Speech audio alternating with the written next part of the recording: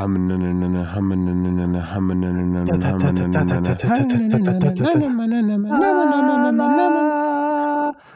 la la This la. is Charlie. We are We are returning just for you. Hello and welcome back. Hi. Literally back from the dead. How appropriate is this film? And for that reason alone, we are returning from the dead with a fart, with a rumble in our tumble. Chopped Greens is back, baby. Gary S. J. William Boucher. And Yes. I'm sure I got all the middle initials right? That's incredibly correct. Is joining alongside me your host Philip Amrine. Gary, wow, dude. it has been So it's been what, 7 months, maybe 8 months. I think maybe July or August was the last time we did a Chopped Greens. No, I think it was in November, man, because it had to be Space Jam 2, the Tomorrow Award, somewhere around those times, like that. So those maybe were like October. It feels like it's. I truly cold. don't know. It was colder. Was it cold? It was a little cold, like maybe like a little like on the chill side. Like maybe it was like, do I want a jacket? No, not yet. But either way, we are returning, and the reason why we are returning and have come back is for one, Michaela, and happy birthday to you. Happy birthday to. Actually, no, wait, it's not birthday. Oh, Christmas, right? Yeah, it's for Christmas. I already fucked it up. Wow. Oh man. All right. Well, it's Jesus's birthday, so I guess it is. You know. It is. It's the birthday of all, and we all share it. So I mean, it's your birthday too, Gary, and it's my birthday. Birth of humanity. That's why. Yes. But the reason why that's important is because Michaela chose Swiss Army Man. Now, in all clarity and everything, Gary, I have seen Swiss Army Man before she had selected it. Had you seen it before as well? Yes, I had, and I have a great first time seeing it story, but I was very familiar with it. You know, I was in film school at the time, and this was like one of the big indie releases that everybody was oohing and eyeing or complaining about. So I think I'd seen it. I went and saw it in a theater, and then I actually one time, I don't remember if I ever told you this, my mom and I forced my grandma to watch it because we're mean and we just wanted to see her reaction to the weird shit going on. And yeah, so I think I'd seen it twice before, but yeah. Oh, wow. So you are familiar with it. Yeah, because I'd only seen it the 100%. once. I'd only seen it the once, and yeah, I guess let's just get into it. Okay, it's Swiss Army Man, directed by the Daniels. Because it's directed and written by Dan Kwan and Daniel Scheinert. I don't know which is more pretentious, like Daniels or Dan and Dan. I mean, they're going for it. A film by Daniels, it's like, wow. Yeah, at least it wasn't like the Daniels Grimm or something. Because even then I might have been like the step above. But I think I would have gone with the Daniels Grimm. Yeah, I personally. And joined by not another Daniel, but close. We got Paul Dano, Daniel Radcliffe, a lot of Dans in this movie. And if ever there was a Daniel in female form, Mary Elizabeth Winstead, who's that's not a Daniel whatsoever. All right. So there we go. We've got all the logistics done. And the opening shot of the film, Gary, is actually quite smart. I didn't remember what it was, and I think it serves a multitude of purposes, as most tend to do, but especially in an artsy film as this one, especially for an A24 film where there's a lot of thought put in every freaking thing. Opening shot, help me on a juice box. Now, the juice box, I think, is still meaningless. I don't know if there's any meaning to be found on a juice box, but the help me is multi-layered there, where obviously there's the immediate physical need of help me because Paul Dano's character, I will have to click because now it's been so long. It's Manny and So he's Hank, and Daniel Hank. Radcliffe Hank. is Yes. Manny. Yeah. So Hank is stuck on an island in the middle of the Pacific, and is about to commit suicide, and Yes. the With help a me, very of course, thin rope, very might I add. very thin rope, and he is and of course the help me is there to help get him off the island, but of course, it's not just about that, is it? It's also the help me that by the end of the film we kind of find as another meaning, and that meaning is just help me in life, help me not be alone. What is the meaning of loneliness? So much there, but Yeah. help me. I that is something that I do think a second viewing, and a lot of the messages on the miscellaneous items trying to help save Hank's character have a double entendre that you really do miss in the first viewing of the film. Did you, was there something there that you found upon the second viewing there, Gary? Yeah, yeah, I think it came out 2016, 2017. So, 16. going from 20 to 25, going out living life. I feel like coming back and watching this movie, it takes on a totally new and way deeper meaning. Of course, it was Oh enjoyable yeah, before. It's yeah. a sweet story, but like now watching it, for example, the quote, which I love, if my best friend hides his farts from me, then what else is he hiding from me? And why does that make me feel so alone? That shit really hits home, man. And upon watching it, like to me, the whole thing is about embracing who you are and trying not to worry so much about what other people, what society expects of you and puts on you, whether that be farting or whether that be the extreme falling in love with a reanimated corpse or just being yourself. And I think that theme really really was pounded into my head this time.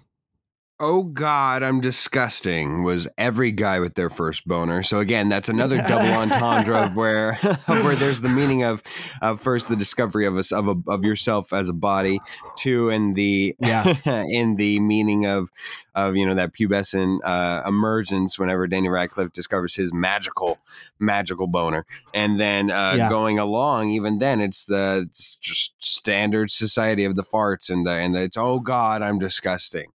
But to go, that's even like you touched about a lot of the themes of the film. But I want to actually go back to the other one that you discussed. Do you?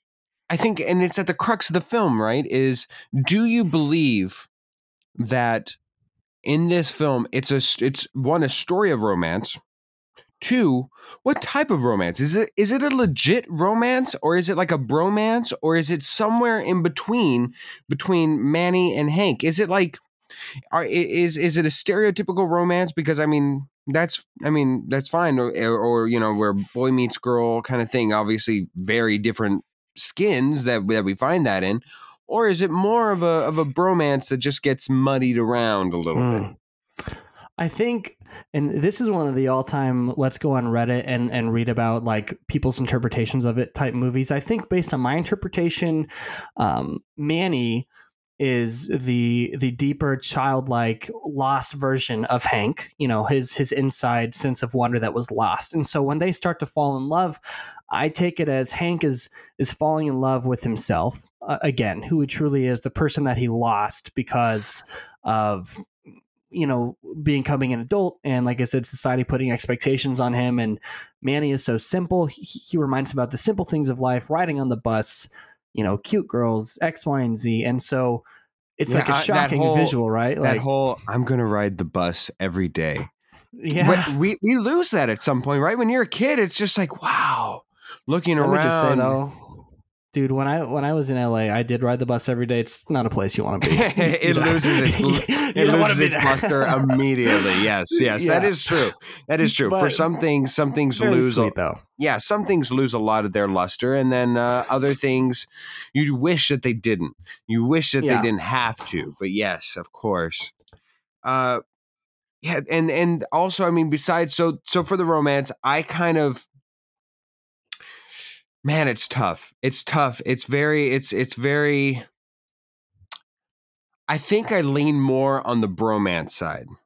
I think Yeah. you're right. Like if it is romance, it's almost a self romance where it's like loving what you lost, just very close to what you said. So it's hard to say it's a direct romance because I don't really think that there is a true. Ah, man, it's tough though. It very you could very easily make an argument to me that no, it's straight up that they fall in love. I I wouldn't argue fully against that. It's just I don't know if that's fully. I don't know. It's kind of interpretive, as a lot of this film is, even up until the Yeah. ending. But we'll get there. Um, Well, there's so many different.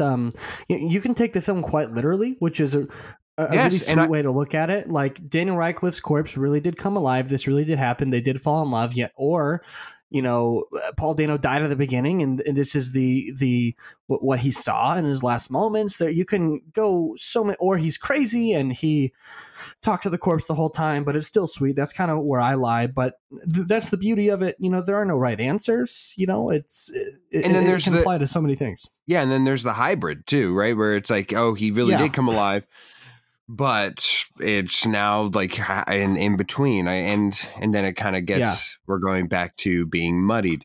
Uh, I think. I mean, there's so much good in this film that it's really hard of where to start because again of how interpretive, how artsy it is. I think that there's the beginning sets up a lot more than again. I thought the first time I saw it, there was I took it far, far, far more literally than I did my second time watching it.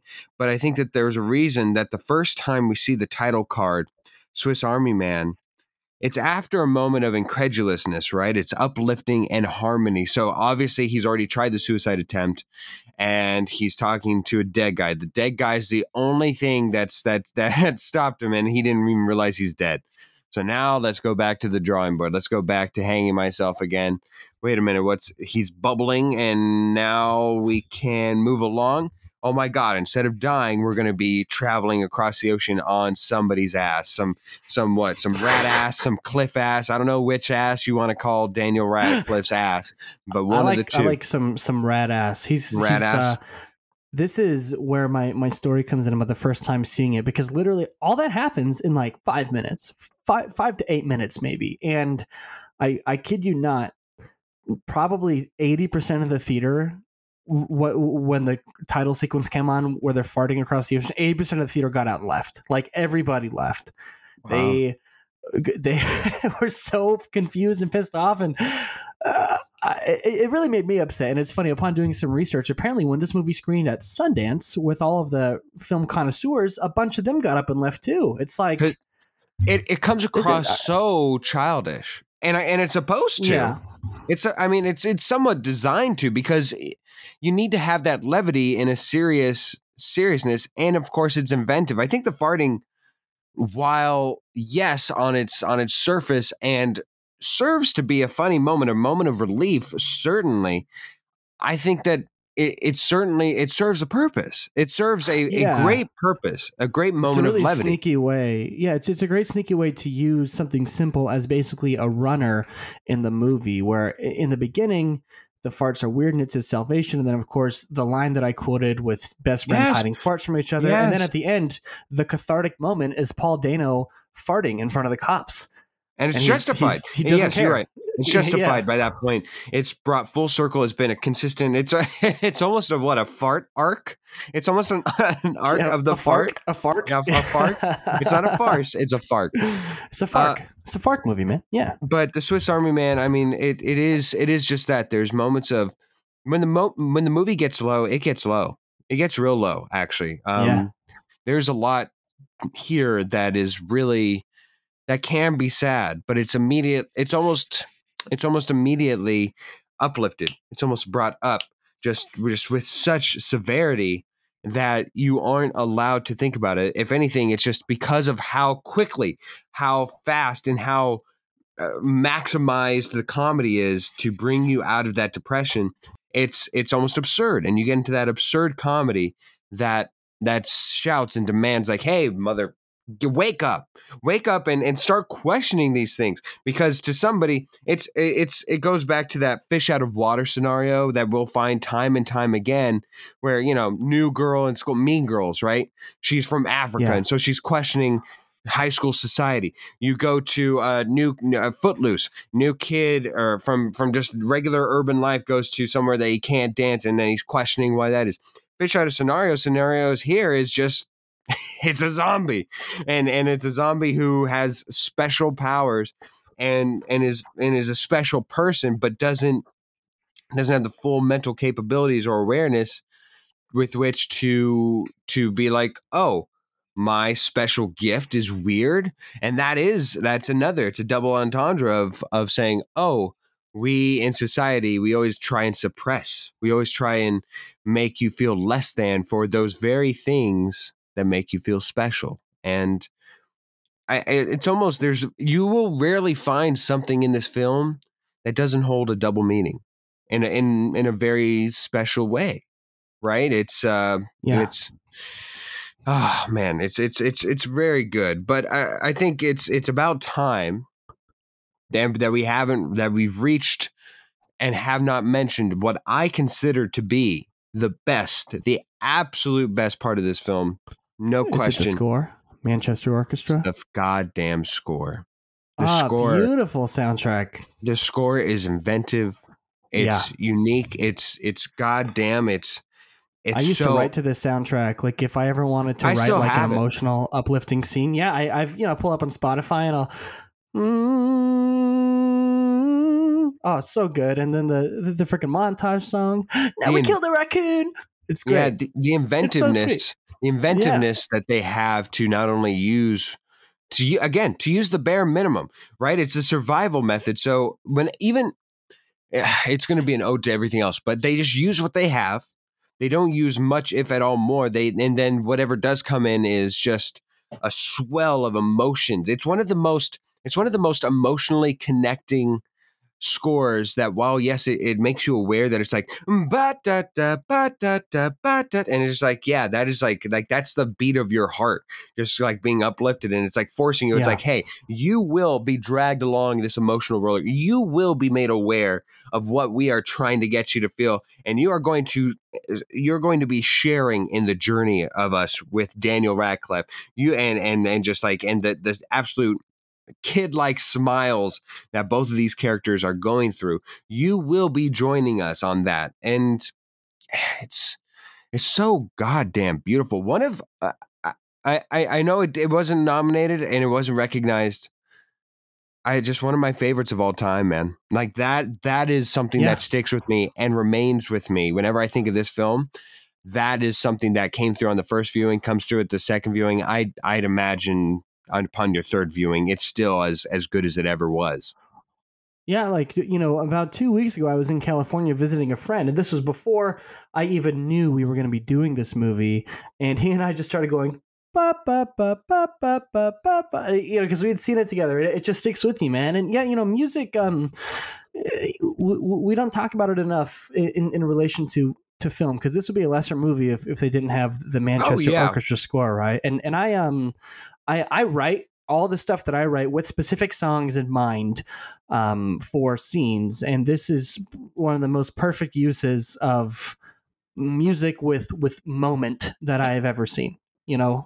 Especially with indie movies, you typically get like some type of beautiful low key type of synth violin score, whatever, and it's perfectly fine. But this one, I mean, they hired a big band to come and do this really riotous, really unique score, and as soon as those opening credits roll and he freaking pulls Daniel Radcliffe's head back and it goes ba-da, and then the freaking yeah. credits come up. Ah, chills, man, chills. So good.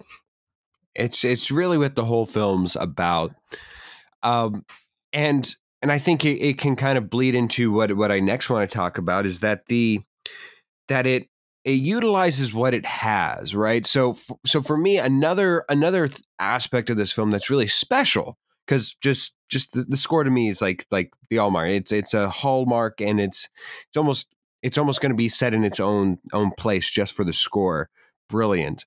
But one thing that I love about it is that it utilizes what it has, and I think that something that technically that this film does very, very, very, very well is it does those edits that help almost animate the film in real life. It's very rare that I ever see this happen outside of maybe a film that's trying to be or adapted from anime or manga. It animates in real life without doing any special effects whatsoever, just out of clear cut, direct edit and animations and style choices and camera. It animates real life, real walking around, and that is so difficult. And yet and still, even whenever they do something that is out of this world, incredulous, like if you're in a survival situation, you're not. I don't care even if you do have a special zombie. I mean, you, me, anybody else is not creating a bus. No matter Yeah. what it is, you're not creating a bus. You're not creating a grappling hook out of things.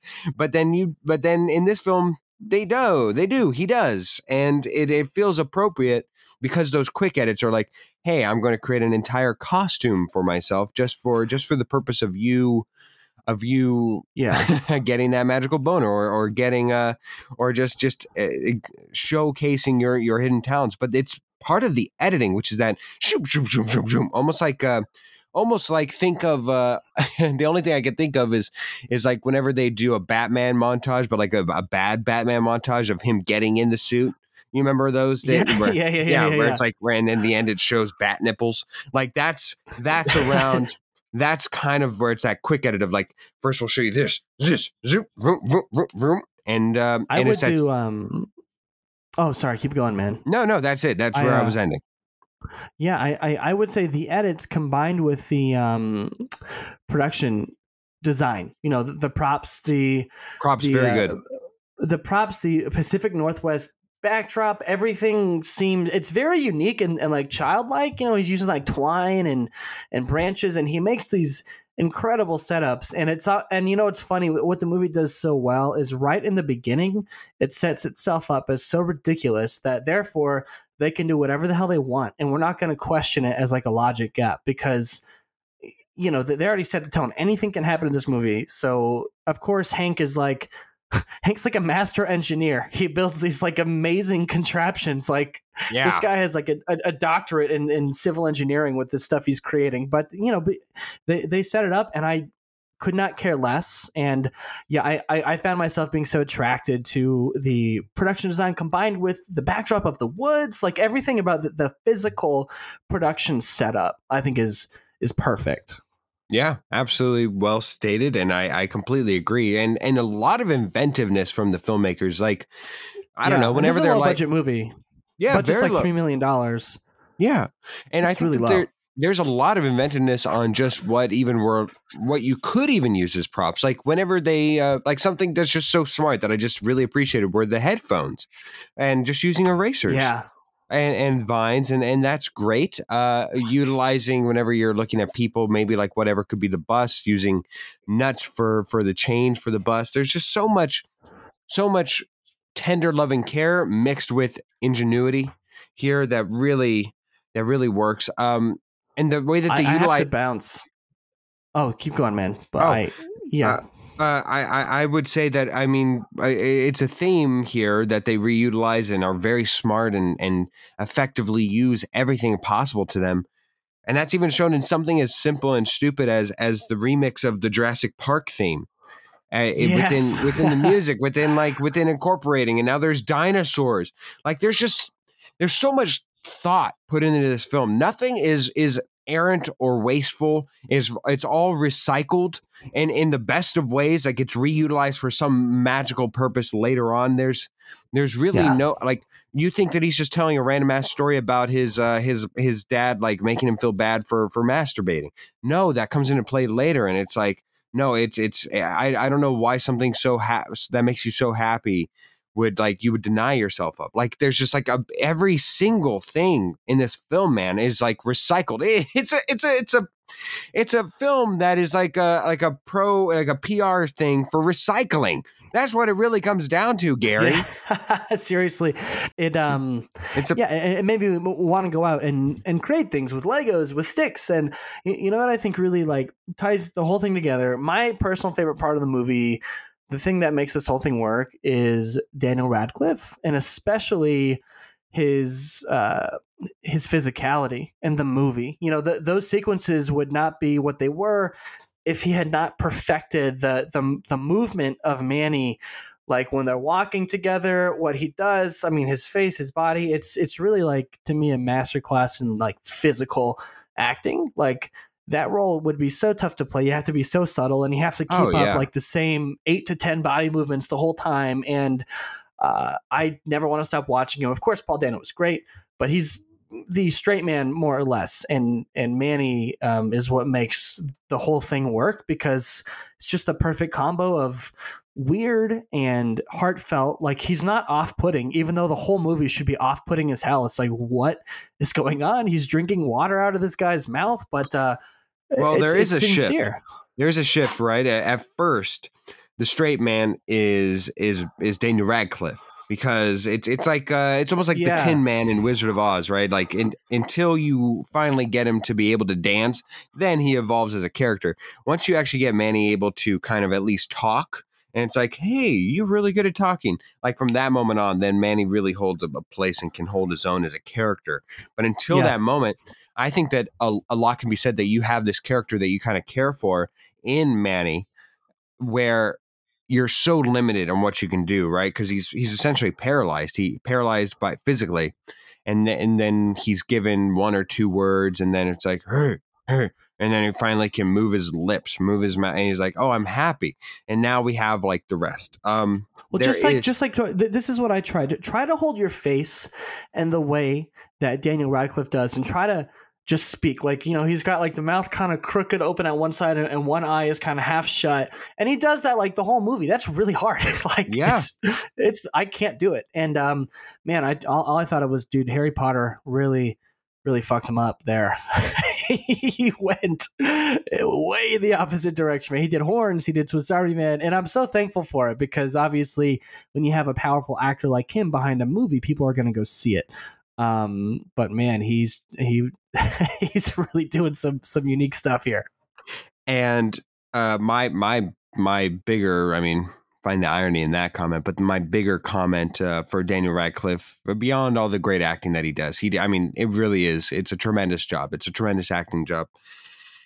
You forget how short Daniel Radcliffe is because he's being carried around the entire film. So you're just like, okay, he's being carried around. And then the moment he's like actually able to walk and be mobile and like tackle Hank and such, you're like, oh, that's right. He's short. He's not that tall.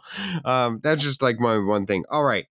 My last thing, Gary, and then I'll go to you for any last mismanaged notes or place you want to go. The biggest thought at the end there for me, there's a lot there. Great, good ending. It's wild when you find out that he was basically like 300 feet away from this girl's house the entire movie. Like, pretty much, that's a really harrowing moment, man. It's like, oh my God. Well, it also it's kind of crazy that beach journey that took him days to get over there took less than a couple hours on a casted foot to get back to the beach. Like that was like for me, where it's like, wow, you spent a lot of time on that bus. You spent a lot of time making a fire, getting shooting fish with Radcliffe's like buckshot mouth, where you can just jack and then shoot him like he can shoot projectiles. You spent a lot of time, because it took you no time at all to get back to the beach by the time you came back to the end for that fart, rather than from the beginning of the film traveling inland. Rather than back with Radcliffe's body. Okay, so that was my last one. Anything for you, Gary, that you wanted to touch on before we leave? Yeah, you know, I'm happy that we did this, because the movie, you know, is always stuck on my mind. Is like, oh, it's that heartfelt, sweet, weird ass movie about the reanimated corpse. But I rewatched it And I was like, oh my goodness, it just the whole story, the whole thing really hit home for me, and I was very thankful to have watched a movie that will hopefully challenge your perspective and your sense of self. I mean, that's the best feeling, finishing up a movie and reflecting. So it was a good time. I think that this is one of those films that, again, there is a value to watching it again. I think that it's certainly a pleasant journey to go on again. You don't. There's not always that